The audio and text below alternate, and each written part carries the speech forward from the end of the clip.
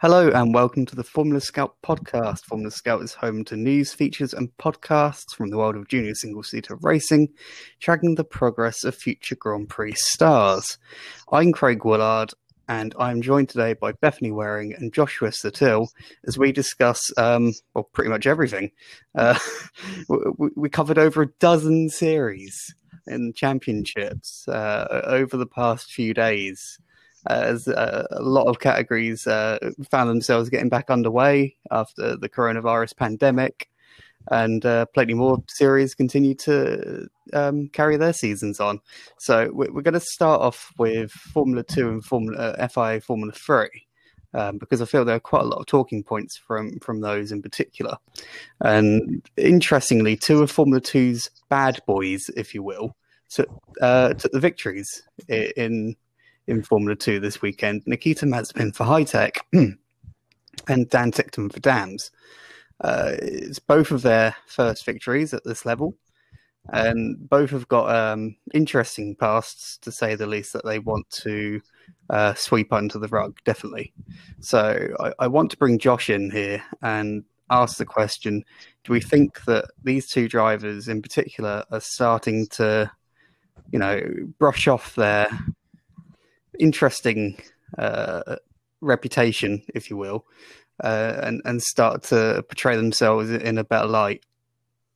Yeah, I mean, that is the key question, isn't it? The term roller coaster career is often battered around, but I think it applies very well to these two. Take Nikita Mazepin, feature race winner. He got a race ban in the first of two middling years in Formula 3 for punching Callum Ilott. He then was a shock runner-up to Hubert in GP3, kind of out of nowhere. Also, at the same time, teammates of Ilott and beat him on the track. And then had an awful year in Formula 2 last year. I think it's fair to say. I think he was 18th, while his teammate romped to the title. He rocks up this year with Series Debutants, Hitech Grand Prix, and it's not looking too good at the start. They look a bit of a mess. They couldn't even get to the start of some sessions. And then suddenly, last weekend it started to come together in Hungary, and this weekend in Silverstone, a fantastic drive. I mean, this was incredible stuff from Mazepin. I mean, while his Hungary podium was a lot down to strategy, this was down to just a pure, fantastic pace, fantastic performance, fantastic racecraft. He drove around the outside of Mick Schumacher at Stowe, as if he wasn't even there. And then after that, he was just picking his way through the traffic so well. Schumacher went backwards, Mazepin went forwards, and to a thoroughly deserved win. So, yeah, to answer your question finally, it definitely is improving the reputation. We'll see if it's a flash in the pan for both Mazepin and Ticktum. I'm definitely more impressed with Mazepin, to be honest, because we knew Ticktum could do stuff like this. He's a two-time Macau Grand Prix winner. He was brilliant in Euro Formula 3. But Mazepin has showed occasional flashes of brilliance, but I don't think he's ever really showed anything like this, even during GP3. So, yeah, really, really good stuff from Mazepin on Ticktum. Great sprint race win, but it is a reverse grid race. If he can't sort out his qualifying, can't sort out his performances in the feature race, he will struggle this year. But yeah, nice to see both these guys getting a win. But it's going to take a lot more than this to make people forget about their past. That's for sure. Mm-hmm. Bethany, what do you think of everything?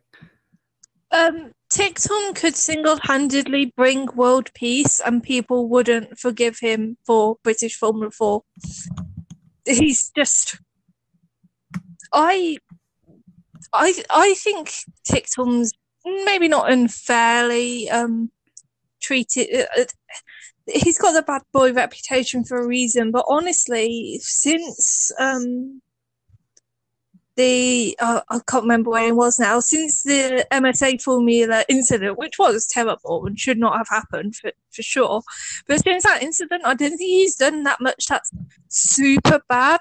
He got a lot of stick for saying what a lot of people were thinking about Schumacher suddenly being able to drive in FIA Formula 3 the year he won it.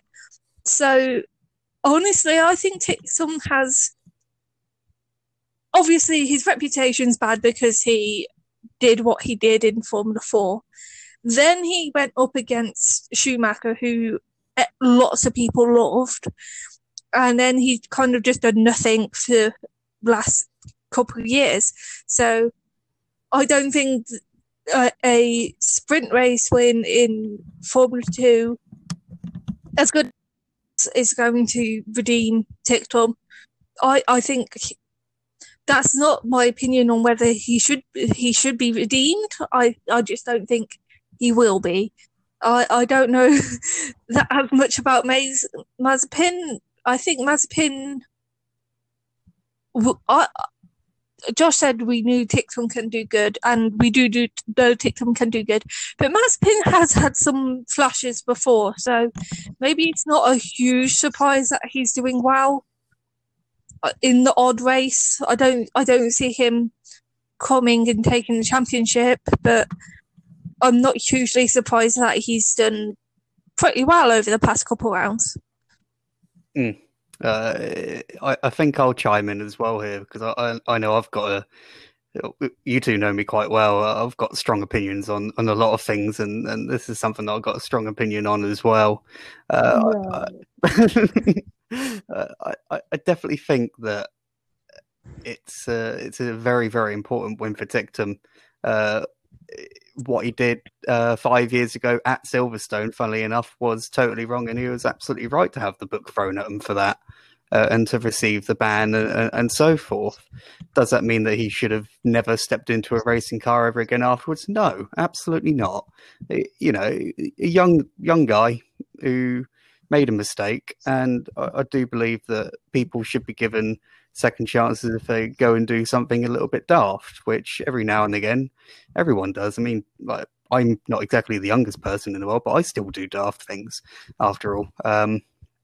So I don't believe that a single sprint race win from pole is going to totally redeem all of the wrongs of the past and all of the things that Ticktum's come under fire for saying on social media in the past, and how, you know, dismally his stint with Red Bull went as well. That's my next question I'm going to ask you. It is about that, but yeah, it's just every time we've been like really, really fortunate to be able to ask questions to these drivers in the press conferences over the past few rounds, and whenever I've spoken to either Ticktum or to Mazepin, the way that they've conducted themselves has been very impressive. I feel that they've sat there and they've thought about the questions that have been asked, and they've really given themselves time to make sure they don't say like particularly daft things. Mazepin was very, very open in saying that he lost a lot of confidence last year after what I thought was quite a surprisingly miserable season with ART, considering he had such a good run with them in GP3. But he said that he's come back. He's worked really, really hard with the team, and the team has worked really, really hard with him. And you know, it's really, really starting to gel really nicely for them. For Ticktum, it's sort of much of the same. You know, he believes that Dams believes in him, and that's very important. I believe Red Bull was perhaps not the correct environment for him at the time, and he's obviously moved on to Williams Driver Academy, which perhaps is a better environment for him to be in.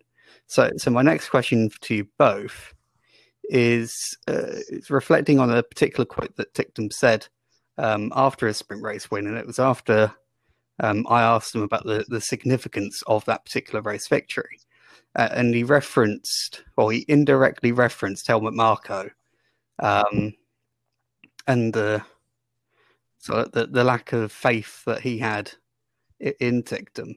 Do we believe that the results that Ticktum is putting in? Bear in mind that Dams does not look like a particularly strong package for this year. Do we believe that the results that Ticktum is putting in is starting to prove someone like Helmut Marko wrong? And we'll start with Josh again on this one. To be honest, no.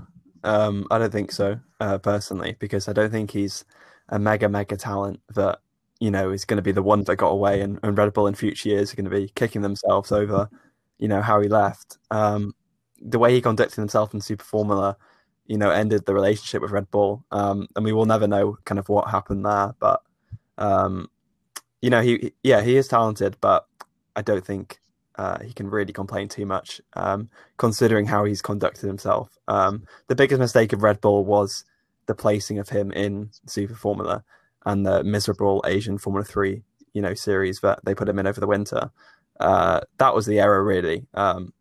And yeah, I don't know, because it's Ticktum, I don't feel the greatest amount of sympathy, whereas someone like Juri Vips, I think, deserves a lot better. For me, Ticktum, they're not going to be kicking themselves in a few years' time. That relationship was just never going to end well, was it? Red Bull, Ticktum, just not a good partnership. Yeah, I'm always very critical of the Red Bull Junior squad of dropping drivers as soon as they score their first DNF. But I think they were quite patient with Ticktum. He joined them pretty much whilst he had his year out. So they put a lot of faith in him. And I do think he did return that on the track, especially in FIF 3.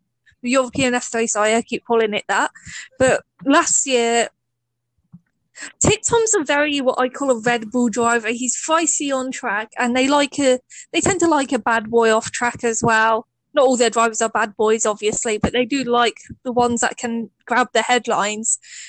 And I just don't think that environment was right for Ticktum whilst he's in such a whilst he has such a villain role put on him by the fans. So I don't think Ticktum and Red Bull helped one another.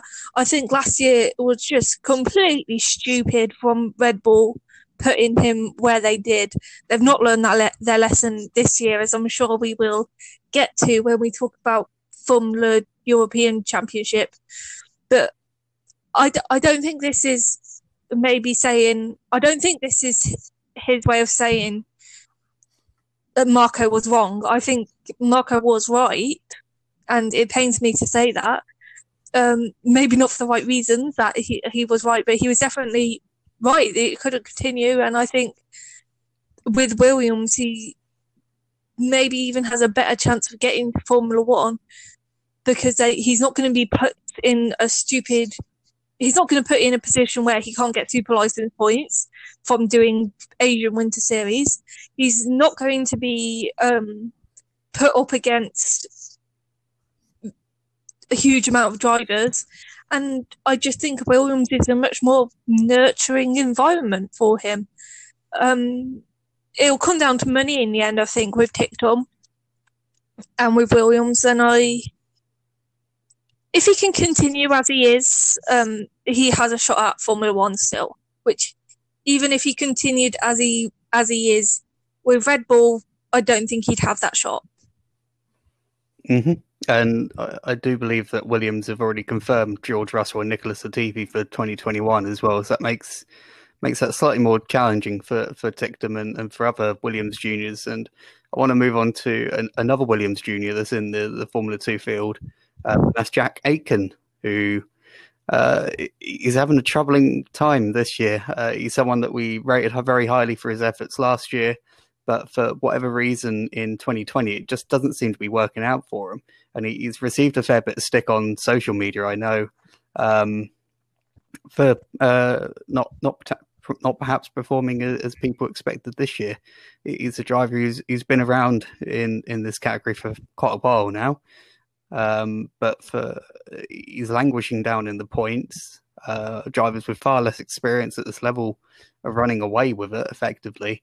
And while he is totally on top of his rookie teammate Guilherme Samaya, the Campos outfit definitely doesn't seem to be on top of things at the moment. Now, this is another thing that I feel quite strongly about, because I do believe that this year is a complete and utter reset for Formula 2. Some of the other drivers who are very experienced have come out and said that they feel like complete rookies this year because of the changes made with the tyres and how that changes everything. So I think a lot of this criticism is a bit unfounded, to be honest.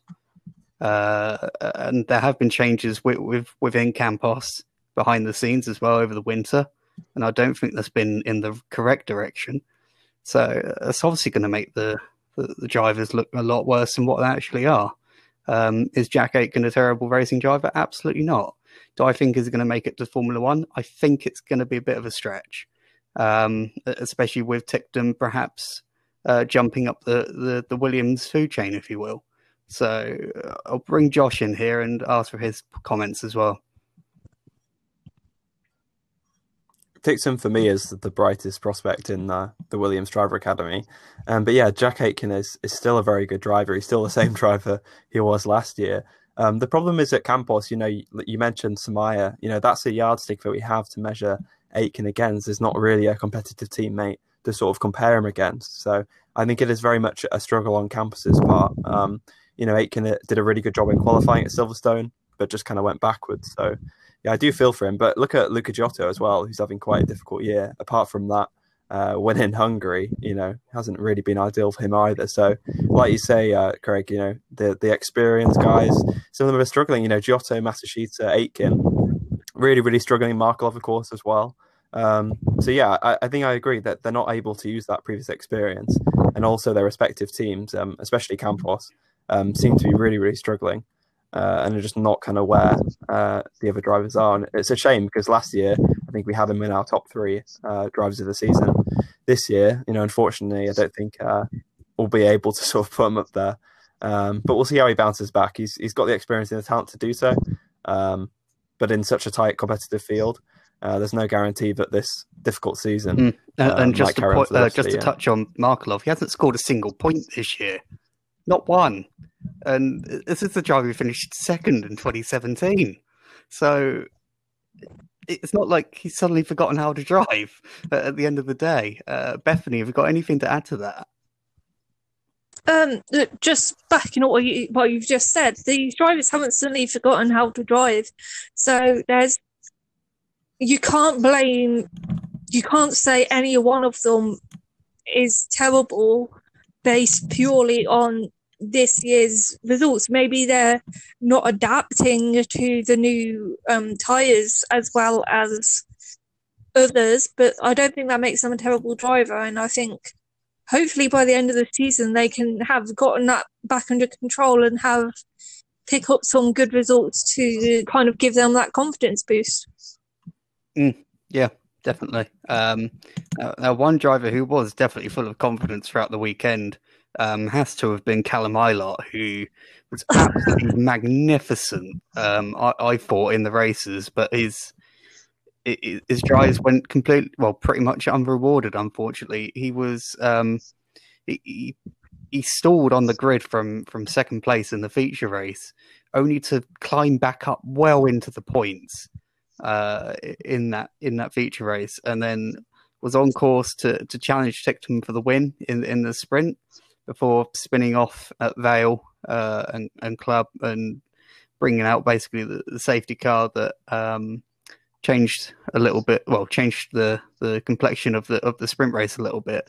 So what do we make of Eilert's efforts this weekend? Because I thought he was really unlucky to come away with just only a couple of points and not come away with at least one podium.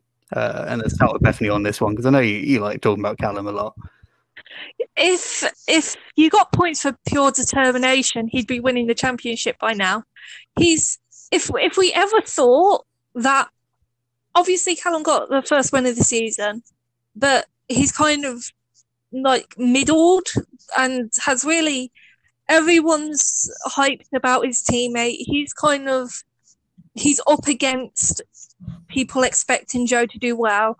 So I think maybe after the first round of the season, we were thinking, okay, we're not going to see that every round. I think his performance at Silverstone shows that he will be in the championship fight throughout this season. The spin, it was his own fault, I believe. I've not done a super analysis of it, but just going off watching the race, it looked like it was his own fault. But honestly, what he achieved this weekend, the drive through the field in the first race, how he was catching Tickhill in the second race, it was phenomenal. And this is a championship that's going to come down to luck as much as anything else. So I hope if we can just get that luck balanced out, and we can get that sort of performances without a stall on the grid, then I think he has a real shot at the championship, which I honestly didn't really think he had after Hungary. I thought maybe he had an outside chance at it still, even with second place. He did look. He looked at risk of being overtaken by Lundgaard and by Joe. Honestly, even though those were still behind him in the championship, they looked like they had more momentum, and I think this has really swung the momentum back in Ilot's favour. Definitely. And Josh, what do you make of it? A big missed opportunity, unfortunately. This Robert Schwartzman, Prema, absolutely woeful this weekend. You're not going to get that many times this year. This may be the only weekend where Schwartzman doesn't score. And unfortunately, no one was around to take advantage, really, which was a shame. Ilott should have come away with a championship lead. Unfortunately, didn't happen for him. Agree on Saturday, apart from the stall. Fantastic drive. He said he also had a damaged car as well. So to take it from the pit lane to fifth was incredible. Yeah, and then the spin, unfortunately, just using a bit too much curb, spun the car, and a costly error, really. He would have come away with the points lead. So a big opportunity missed, but I agree with Bethany. He is looking pretty good in terms of the championship. He just needs to get it together. And the good thing for him is that we're at Silverstone again this up and coming weekend. So all he needs to do is put it right. He looked like more or less the fastest driver this weekend. So if he can come away with at least 30 points from next weekend, then he will look, I think, pretty good for this championship to be right in the fight. It is really good to see. A costly spin for his teammate as well, Joe, in the sprint race. Lost, I think, fourth place, I think it was. Fell down to ninth, just outside the points. So not good for the Virtuosi guys. We've seen they're so quick, aren't they, this year? But I don't think they've got the results at all. Obviously, Joe was unlucky in that first race of the season. But really, they just haven't been able to maximise the opportunities in the way that they, definitely. They really should. Now is probably not the time to plug my how Schumacher and Schwartzman brought Prema back to F2 greatness feature that I wrote after Hungary. But anyway, let's move on to FIA Formula 3. That was back again this weekend as well, of course. And we had a brilliant and very, very much needed race win, you'd have to say, for Liam Lawson in the Saturday race. And then the Sunday race initially went to Alexander Smolyar, only for that to be taken away from him and given to David Beckman. So the first thing I want to touch on is going back to a little bit with Formula 2 and how being with the correct team is so important. This is something that really applies, arguably more in FIA F3 than in Formula 2 to a degree. Would you agree with that, Josh? This year, only 2 of the 8 races have been won by Prema, but yet it feels like their dominance is just, as much as last year, or maybe just a little bit less. They are still there, and they are always there in the top 10. The 3 of the cars are just sort of always moving forward. So it is so difficult for the other teams to get a proper win or get any kind of championship momentum against them. Look at Lawson's win on the Saturday. Brilliant move on Sargent, but Piastri was probably the faster driver. Lawson did a fantastic job to keep Piastri at bay, sending him over the curb and airborne briefly. Piastri kept his foot stuck in as they battled around the final couple of corners. But really, without those couple of safety cars at the end of the first race, I kind of doubt Lawson would have been able to hang on. The Premas look much faster, especially Piastri. So yeah, team-wise, it is really difficult, for a lot of the guys. I think the biggest example this year is, Charus. They've got Red Bull Junior Igor Fraga, who, we saw in Toyota Racing Series beat Liam Lawson to the title in brilliant fashion, was brilliant in Formula Regional last year, along with his, this year's teammate David Schumacher as well, who was also great against Prema in Formula Regional. but both of them are without a single point. Roman Stanek as well, who jumped in last minute. We know he's really quick, has shown flashes of speed, but the three of them have got no points, and they're certainly a lot better than that. So it is difficult to judge this year's field. Prema do look very strong, but at least the likes of Lawson can fight. Unfortunately, the guys right at the back, with the likes of Drew, are really struggling, and yeah, it is difficult, and I'm not sure what we can really do. But yeah, what did you make of the spread between the teams? Definitely shaping up that way. Yeah, Bethany anyway. I don't think Prima would look half as dominant if Arch drivers didn't keep getting torpedoed when they start on pole. So I do think that's a factor. I think Arch should definitely have more points. ART, sorry, should definitely have more points than they do. But yeah, I think being with the right team, being with Prima, is definitely going to put you on the front foot. And I just pretty much agree with everything Josh said. I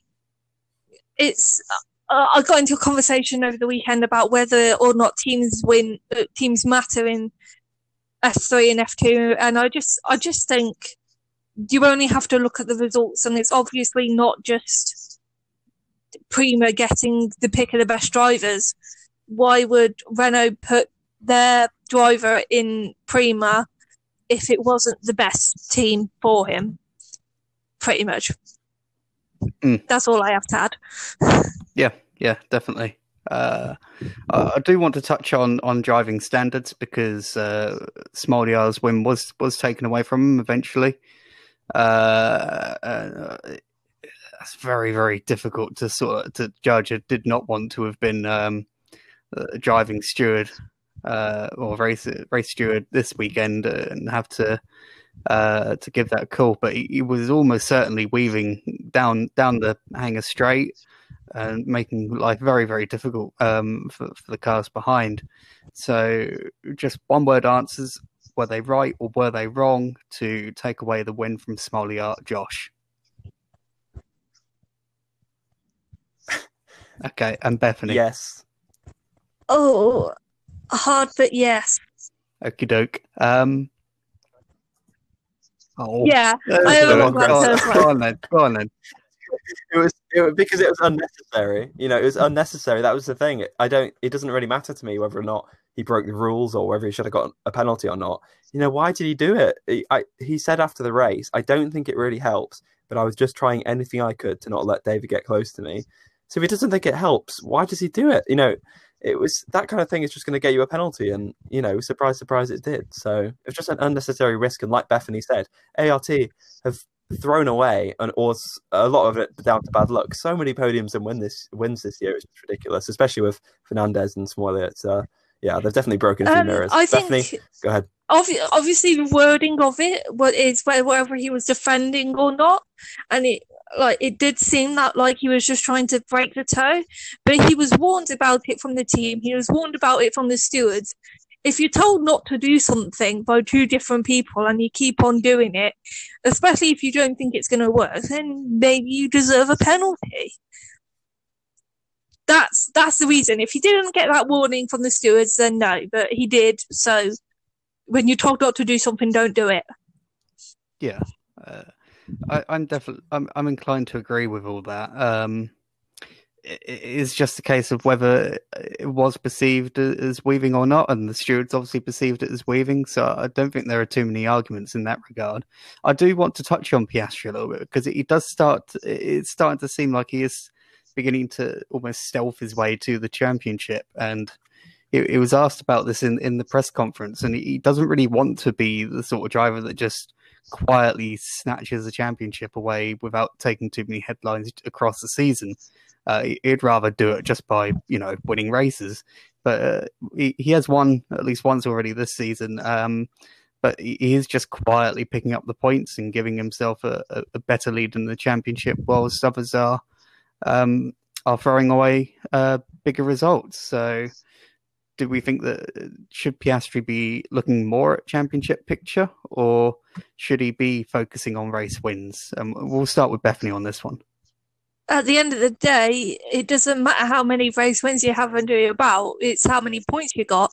And so And every single junior driver will always tell you, oh, I'm thinking about points. Points mean the results.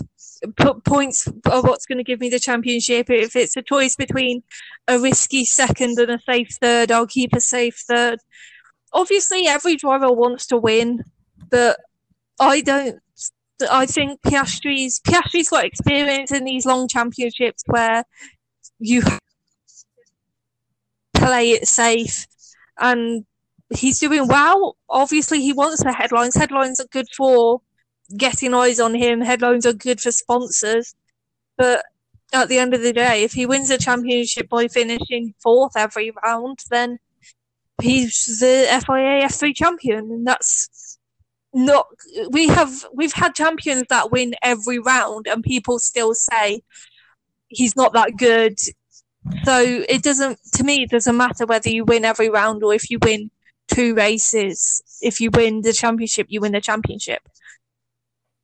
Always remember the time that Esteban Ocon won the GP3 championship with 9 second places in succession, I believe it was, or something crazy like that. Josh, what do you make of Piastri and also of his relationship with DRS? I was just thinking actually about Esteban Ocon, so I was just about to mention that. It's very, very reminiscent, isn't it?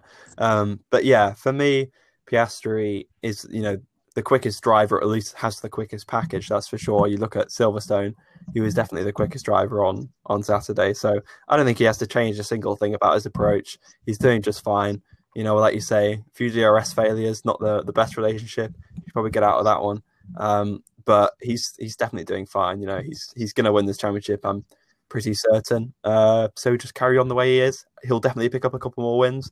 And we'll progress on. We'll just touch on Ben Barnicoat as well, who made his FIA free debut this weekend, finishing 12th in the second race, which is higher than the previous incumbent Enam Ahmed managed to achieve, which was only 14th. So that's a solid solid start to life in FIA free for Ben Barnicoat. Let's move on to other championships around the globe and around Europe, and we'll start. We'll continue with Britain, and we'll move on to British Formula 3 and British Formula 4. I want to bring Bethany in for this one, so Josh, you can sit and take a little bit of a rest. And let's talk about British F3 first, Bethany. Just generally talk about the weekend. Frederick Vesey, not Frederick Vesey. His name's Frederick. Frederick Vesey didn't even show up, Kaelan Frederick is just, he's the one to beat this year based on one round. He was super fast in race 1. He won on the track, but then he got a penalty for start infringement, as did Louis Foster. So the win went to second-year driver Kieran Jewis. Then he was really fast in the third and fourth races of the weekend. He started on pole because of his I think it's average fastest lap for the final race. Won that. I don't think he knew other people showed up for those 2 races. He's he just had a really good weekend. Louis Foster started off well. He got poles, but he really struggled to get off the line when he was on pole. So both times he fell back behind Frederick, couldn't keep up with him, screwed up starts and got penalties for it. So I think Foster has good qualifying pace, not so good race pace.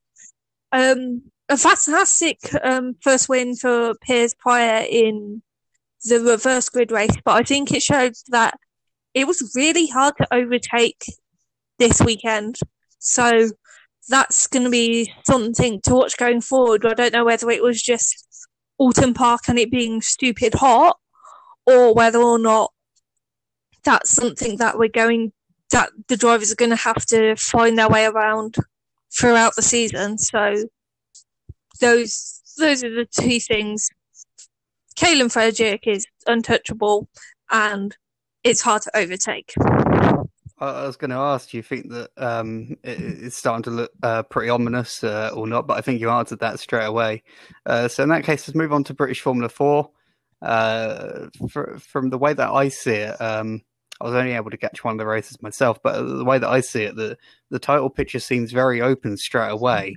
Do you agree with that? And can you also explain what happened in race 2, which seemed to be quite eventful?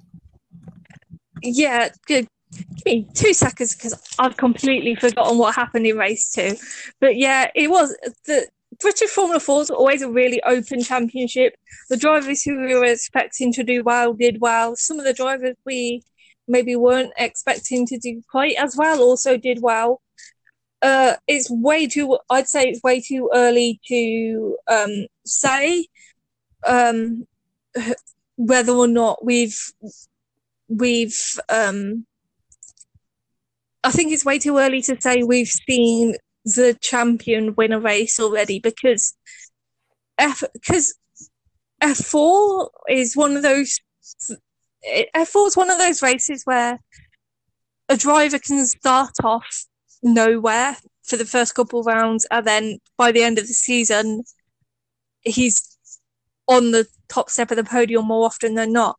So I really think it's too early to rule out the drivers who didn't get a win. It's too early to rule out Mansell, for example. But yeah, it's a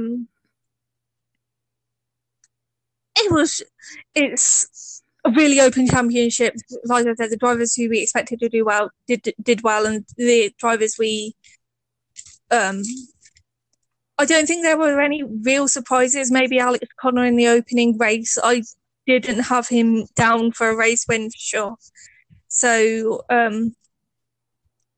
yeah, that's the overview of the championship. I think I've got the correct page for race 2.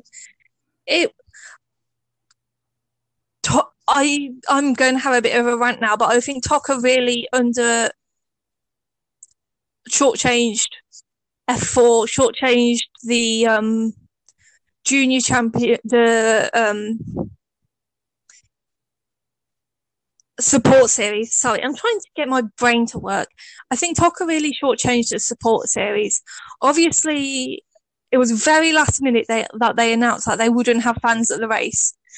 So basically, the only way anyone could watch any of the support series was if they were started after the first BTCC race for the weekend. And that meant that a lot of the series didn't get TV coverage for 2 of their 3 races. British Formula 4 got TV coverage for 2 races. One of them was delayed. There was no track commentary because obviously there's nobody at the track to hear the track commentary, but you can listen to commentary online, and there was no commentary online. So really we were relying on the few people who were at the track to really publicize those first 2 races. And I think it's really bad, especially this early in their career. They need those sponsors, and the sponsors need to see that they're getting the publicity, and they just didn't get it this weekend. It's the first weekend of them doing this, so there's every chance that this will improve at Brands Hatch next weekend. But if it doesn't improve, then I really worry about the drivers by the end of the season struggling. Drivers in British Formula 4 are going to struggle for funding anyway. This is going to put them at even more of a disadvantage because they're missing half the publicity that they would get through sponsorship. So that's my rant, and it's a real shame we didn't get any commentary or anything, because race 2 was a mental race, and the drivers, Alex Connor and Roberto Faria, they started at the front of the grid. They took themselves out straight away. We were expecting Luke Browning to come through and do something good. he got grass in. He went wide and got grass in his engine cooling place that I don't know the words for. So he was out of the race.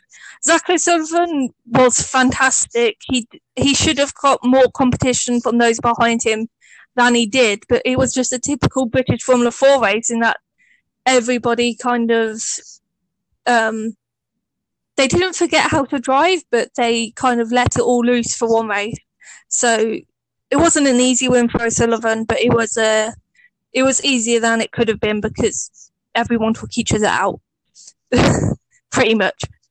I talked for a very long time now. Sorry about that. Sorry, you get a little bit of a break now whilst I bring Josh in to talk about a bunch of Formula Regional Championships. But yeah, I fully agree with the points that you brought up about TV coverage and stuff like that. It's absolutely crucial for a lot of drivers and a lot of categories who I do fear will feel quite shortchanged because touring car events are that well attended that the UK government have banned people from attending them in the midst of a pandemic. So that says a lot about how the British public, especially, sees touring car racing and the support series. A lot of the reason why people go to watch touring cars is because you got such a fantastic bill throughout the whole weekend. So it is a real shame for them, I think. But I do want to bring Josh in. We're going to talk about Formula Regional Europe. It was its first weekend. They raced around Misano, and predictably, Prema seemed to be taking, just winning everything. But a couple of bigger names sort of seem to be struggling a little bit. The one of the Prema cars, Jamie Chadwick, did take a podium, but her race pace was pretty much nowhere in comparison to her teammates. And Yuri Vips, who pulled a rather desperate move on the first lap of the race, and didn't seem able to challenge the Prema for wins at all. So what did you make of the first weekend of Formula Regional Europe, Josh? To put it bluntly, it was pretty awful. I think, I'm not going to mince my words on this because there was an 11-car field where a couple of the guys at the back were basically club racers or completely out of their depth, so they barely count. At the front, like you said, you basically had a class of one. That was Prema, and basically, if you weren't the Prema, you didn't really have much chance of, barely getting on the podium, let alone getting a win. There was an awful commentary, which has unfortunately returned for another year, which just makes the whole event unbearable. Like Bethany said about TV coverage, it's very important, and it's very important if you do broadcast your championship to get someone who does not make you want to tear your eyes out, or ears, preferably. Yeah, ears, definitely ears. Which is, not ideal. So the whole presentation of the championship, does need a lot of work. And what is frustrating about this is because, the whole essence of the championship was to sort of replace or kill off Eurocup, basically. When I think we've seen this year and last year and every other year that, Eurocup is doing a fine job and doesn't need to be replaced. So, anyway, talking about the actual weekend, obviously race one was defined by a crash between Leclerc and Petkov at the start. You then had, Vips challenging Jamie Chadwick for a podium, and then Vips spun out. And then at the front, Oliver Rasmussen won. Leclerc had taken pole for all three races. He converted race 2 pole to a win, to his first win in the championship. Petkov beat him in race 3. So that means that 3 of the Prema drivers, took the win, 1 win each. In terms of their fight, it looks, pretty good. Leclerc versus Petkov, will be exciting to watch, but it's basically a 2-driver field. Yuri Vips had a pretty miserable opening weekend. A lot of shades of Tictum's Asian Formula 3 championship, which we referenced earlier. And it is disappointing because we know how talented Vips is. It would be nice to actually see him going up against Leclerc and Petkov in, equal machinery. But, that's not the case. Patrick Pasma, I thought, did a good job. He got a second place, and, he was always pretty good in Europe and British Formula 4. So that's not too much of a surprise. I completely agree with Craig. Jamie Chadwick's pace, unfortunately, wasn't great. Pre-season testing was a perfect indicator, really, of this season. It played out more or less how pre-season testing went, apart from, unfortunately, Vips didn't quite have as much pace. So, yeah, interesting weekend, I guess. Hopes for the rest of the season. It would be nice to see this private Prema battle, and hopefully Vips will be more competitive. I do have faith he will be at future rounds, and we really, really need him to be. Yeah, definitely. It would be nice to see more than 2 cars fight for the championship. I think, especially in a field that's so lacking in depth, if you will, in terms of numbers, such as Formula Regional Europe, which is a real shame as well, because the FIA has really bigged this up. When you look at the number of super license points it's awarding to the champion and all the drivers and so forth, it's rated higher than effectively an equal championship in Formula Renault Euro Cup, and a few others as well. So it's really, really important that this championship does make progress. Another Formula Regional Championship that got underway, and one you might not be so familiar with, is Formula Regional Japan. Now, Josh, I hope you know about this, because I don't. But just checking through sort of the results and the reports we've had from this weekend, can you talk a little bit about Senna Sakaguchi and whether he's starting to run away with the title already? Yeah, pretty dominant performance from him. Took victory in all 3 races this weekend. Another example, unfortunately, of a regional Formula 3 series, not working.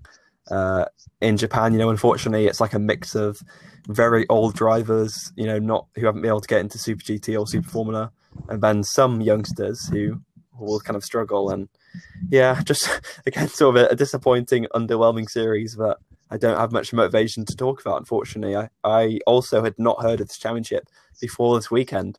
It's supposed to be a sort of rival to Super Formula Lights, and it's just an unnecessary addition to the already crowded, single-seater landscape. I get why it was created, but for me, it's kind of failed at birth, unfortunately. So, yeah, Sakaguchi, drove well. It'll be, I think, more interesting to see what he does in Super Formula Lights this year. Yu Kanemaru, who raced back in the Formula Renault 3.5 days, is here, and he's second in the championship after the weekend. So, yeah, I was going to say interesting weekend, but to be honest, it wasn't. Congrats to Sakaguchi. We'll see what happens. And for fans of drivers with who are a bit more, what's the term I'm looking for? Experience in terms of life, if you will. Everyone's favourite sporadic Macau GP backmarker Dragon is taking part in that championship as well, just for good measure. He did come seventh. He came 7th in the race too. That shows how terrible the field is. Yeah, carry on. Anyway, Bethany, I want to bring you back in because we've got another Formula Regional Championship to talk about, and it's another one that seems to be dominated by one driver, and that's Formula Regional Americas. And that championship's really getting quite a few rounds in now. They've had 8 races, and all 8 of them has been won by Linus Lundqvist. How impressive is this run in particular, or is there a lack of depth in that field as well that makes his performances look a little bit better than what they actually are? Well, Formula Regional America, it has an advantage over Europe and Japan in that the championship that a lot of the drivers were going to be competing in got cancelled. So I don't think that the depth of talent in the field is as bad as in other series. I just want to pick up very briefly. The FIA is really pushing Formula Regional European Championship, but I don't think it even qualifies for super license points. You're supposed to have at least 12 drivers compete at any event, and there were 11 drivers this weekend. And you're supposed to have a minimum of 16 drivers across the season to meet the criteria for 4 points. And obviously we've not got that so far, and we might not get that going forward. Vips isn't planning on doing the whole season. I think he wants to go back to Japan if possible, and you can see why, because he's not going to win the championship because Prema's dominating it, and apparently now points he's not going to get the full amount of points as he could. America's is completely different for that. We've got a good field, but Lundqvist is just completely running away with the championship. I don't know why you'd bother showing up for the second half of the year unless you were Lundqvist. So I think Lundqvist could not show up and still win the championship. So it is good racing most of the time. It actually made me optimistic that Formula European Championship wouldn't be that so good at the start of the season. But obviously that's not carried over to Europe. There are some of the drivers who have done stuff. Josh Carr, he was promoted from US Formula 4 last year, and he's not touching Lundqvist, but he's still doing quite well and putting in a decent performance. So that bodes well for next year if he carries on, or even if he's not in Formula Regional Americas next year, it'll bode well for him going forward.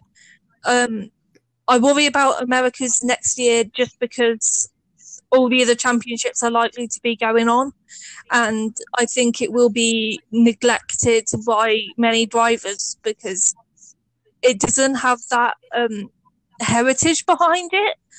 I understand why the FIA have done what they've done, and in theory it's a good idea, but they've put these championships where they're not needed. We've already got a FRAC level race series in America. We've already got a FRAC level in Europe, and Japan doesn't have a silly word that I can use, but they've already got one of that level series there as well.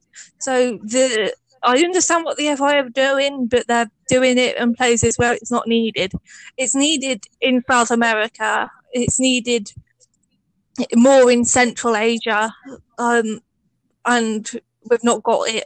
And it just reeks of the FIA trying to own everything, when obviously competition of different championships is going to be good, because that's how you get the best championships, by having competing ones.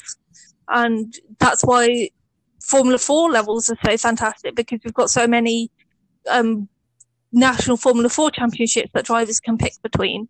So yeah, that's my rant. FRAC, not as bad as FRAC, but not going to be great going forward. I think you need to start putting some of these rants down into words, to be honest, and having them as features on FormulaScout.com, because all the points you're bringing up are very, very valid, and I totally agree with them. Just sort of looking at Formula Regional America's bill, I think the biggest problem that they've got is that they're not supporting anything that's particularly big. Yeah. The thing is with the Road to Indy, it's on the IndyCar support bill, which is totally logical. They have a couple of standalone events as well every now and then, such as they did this weekend, but we'll touch on that later. But what something like Formula Regional Americas needs to do is it needs to be on the support bill of something, say like IMSA, for example, where you then have a direct feeder into a bigger category, where, and you will have teams and team managers and so forth looking at the support series, looking at the young drivers and going, let's get him testing in our car, and perhaps getting factory deals with some of the big car manufacturers around the globe, and get paid drives, which is essentially what drivers want at the end of the day. So you do bring up some very, very valid points there. You did mention USF4 champion Josh Carr. Let's talk about the championship that he did come from last season, which he won. Just touch on USF4 a little bit. They had a weekend that wasn't dominated by one driver, with three different race winners across three races. But do you think the title picture is starting to take shape? Yeah, it's going to be hard to tackle Hunter Yeany at this point. He did have some real competition this weekend. He was fighting for first he was fighting for the lead in the opening race of the season. He had a penalty from incident in free practice, so he didn't start on pole where he was supposed to start, but he came forward naturally and was fighting for the race win, but he didn't get it. That went to Jose Blanco, and again he had just a second. Again he had competition for the win in the third race of the weekend, but with Spike Holbecker. Spike really pushed him and managed to get the victory. Yini came through and got the win from. Sorry, I've mixed up my races. The Jose Blanco came through for the second race and won. He was challenging in the first race, but got he had a crash, so he couldn't. So he obviously didn't win that. But Spike, was challenging for race 3. Race 4, Hunter Yeany just came and won it. I think Colbecker was somewhat close, but not really close enough to challenge.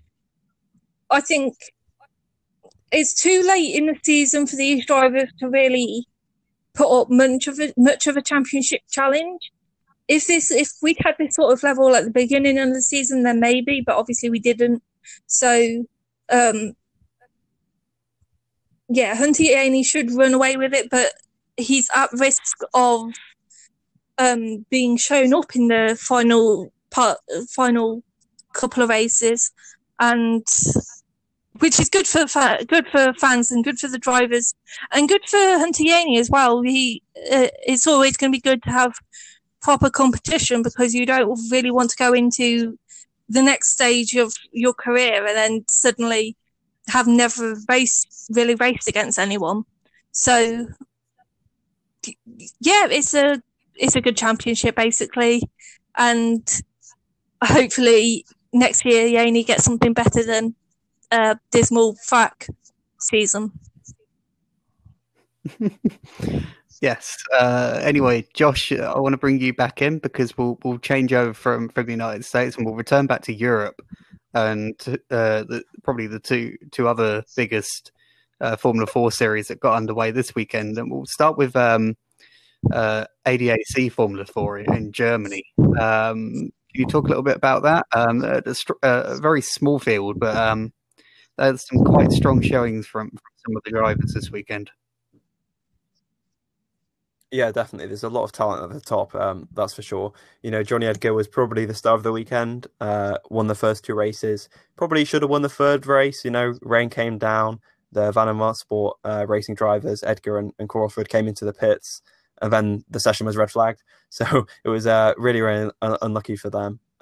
Edgar was second at that point and would have probably overtaken reverse grid bolster to Elias Seppänen,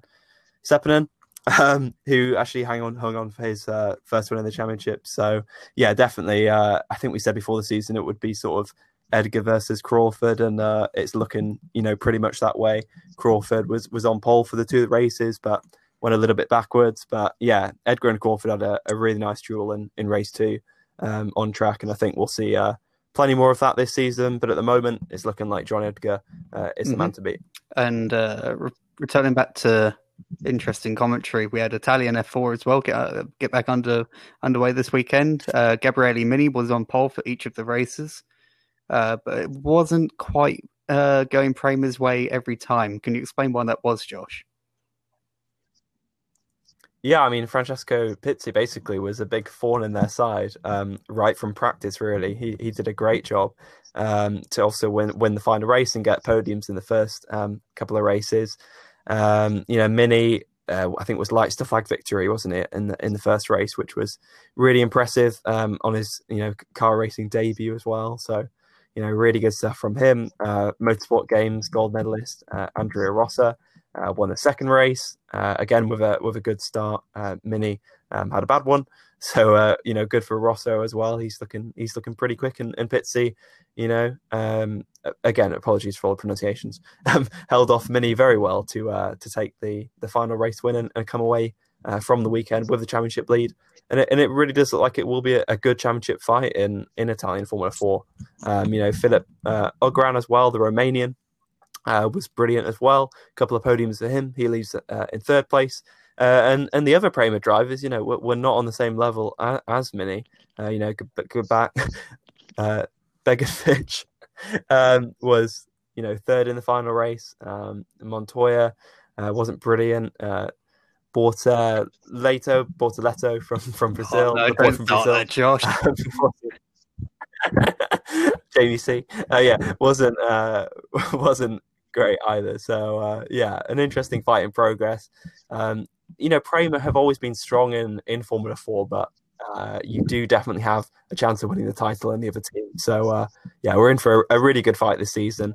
Pizzi, first blood to him, but Mini, hot on his heels, and I'm sure the other Prema drivers as well will be back stronger next time. Let's just not start calling anyone Little Leclerc or anything like that. Oh, God. We had so many adjectives this weekend in that commentary.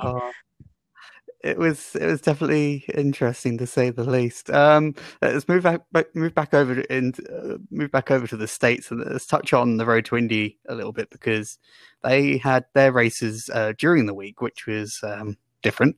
They had a couple of rounds at Mid-Ohio. They did a triple header for each of for Indy Pro 2000 and for USF 2000. They were scheduled to be running at Mid-Ohio again this weekend, but that has since been postponed, even though the cars are already there and ready to go. So it's a bit of a shame for them, but hopefully they can squeeze that round in later in the season.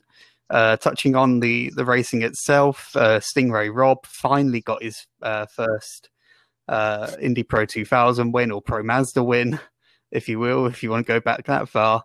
And that puts him just 1 point behind a rather surprising name at the top, in Devlin DeFrancesco, because DeFrancesco is actually yet to win a race this season, which I find is quite surprising. But Daniel Frost, who was supposed to be in Indy Lights this season, as well as Artem Petrov and Braden Eves, they're all right in there as well. So that championship is really starting to become quite interesting.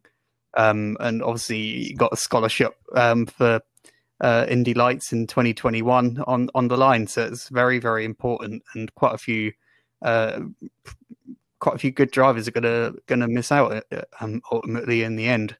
In USF 2000, Christian Rasmussen, who we tipped for good things this year, made it 5 out of 5, so that's starting to turn into a bit of a demolition. It's not too dissimilar to what we've seen in Formula Regional Americas. I think that will do for Road to Indy. The next round will be hopefully at Lucas Oil Raceway, kind of as a support to the Indy 500. So keep an eye out for that. We're going to have a lot to cover again this weekend, so we're going to need even more caffeine. We've got Euro Formula Open back as well this weekend, which I'm sure Elliot would love to talking about, but he's busy. So keep an eye out on formulascout.com for a very good preview feature from him. We've got plenty more features that we need to write up as well, and we'll be on the website. Hopefully Bethany can translate some of her rants into some nice features and so forth. But that is all from us for now, hopefully, unless Josh or Bethany have got anything else to add. Josh? Just to say that Elliot's in the paddock, I think, for Hungaroring Euro Formula Open season opener. So definitely check out formulascout.com for, I think, the first time any of us have been in the paddock, but I think this year. Yeah, I believe so. First day of the media, yeah. Check it out. Yeah, definitely. So I'm sure Elliot is enjoying getting his coronavirus swabs and all that sort of stuff. Bethany, have you got anything else to add? No, if anybody wants to send me caffeine, though, that'd be much appreciated. Just solid caffeine capsules. There's barely anything on next weekend. There's only 9 championships or something. So it's not. or maybe not, maybe less actually. So it can be easy compared to Great. this past weekend. We do probably need to have a buy us a coffee button on the website, I reckon. But that is all from us for now. We'll be back next week with another Formula Scout podcast, which will hopefully be well, we won't have as many championships to talk about. But until next time, that is all from us, and see you next week for another Formula Scout podcast. Bye.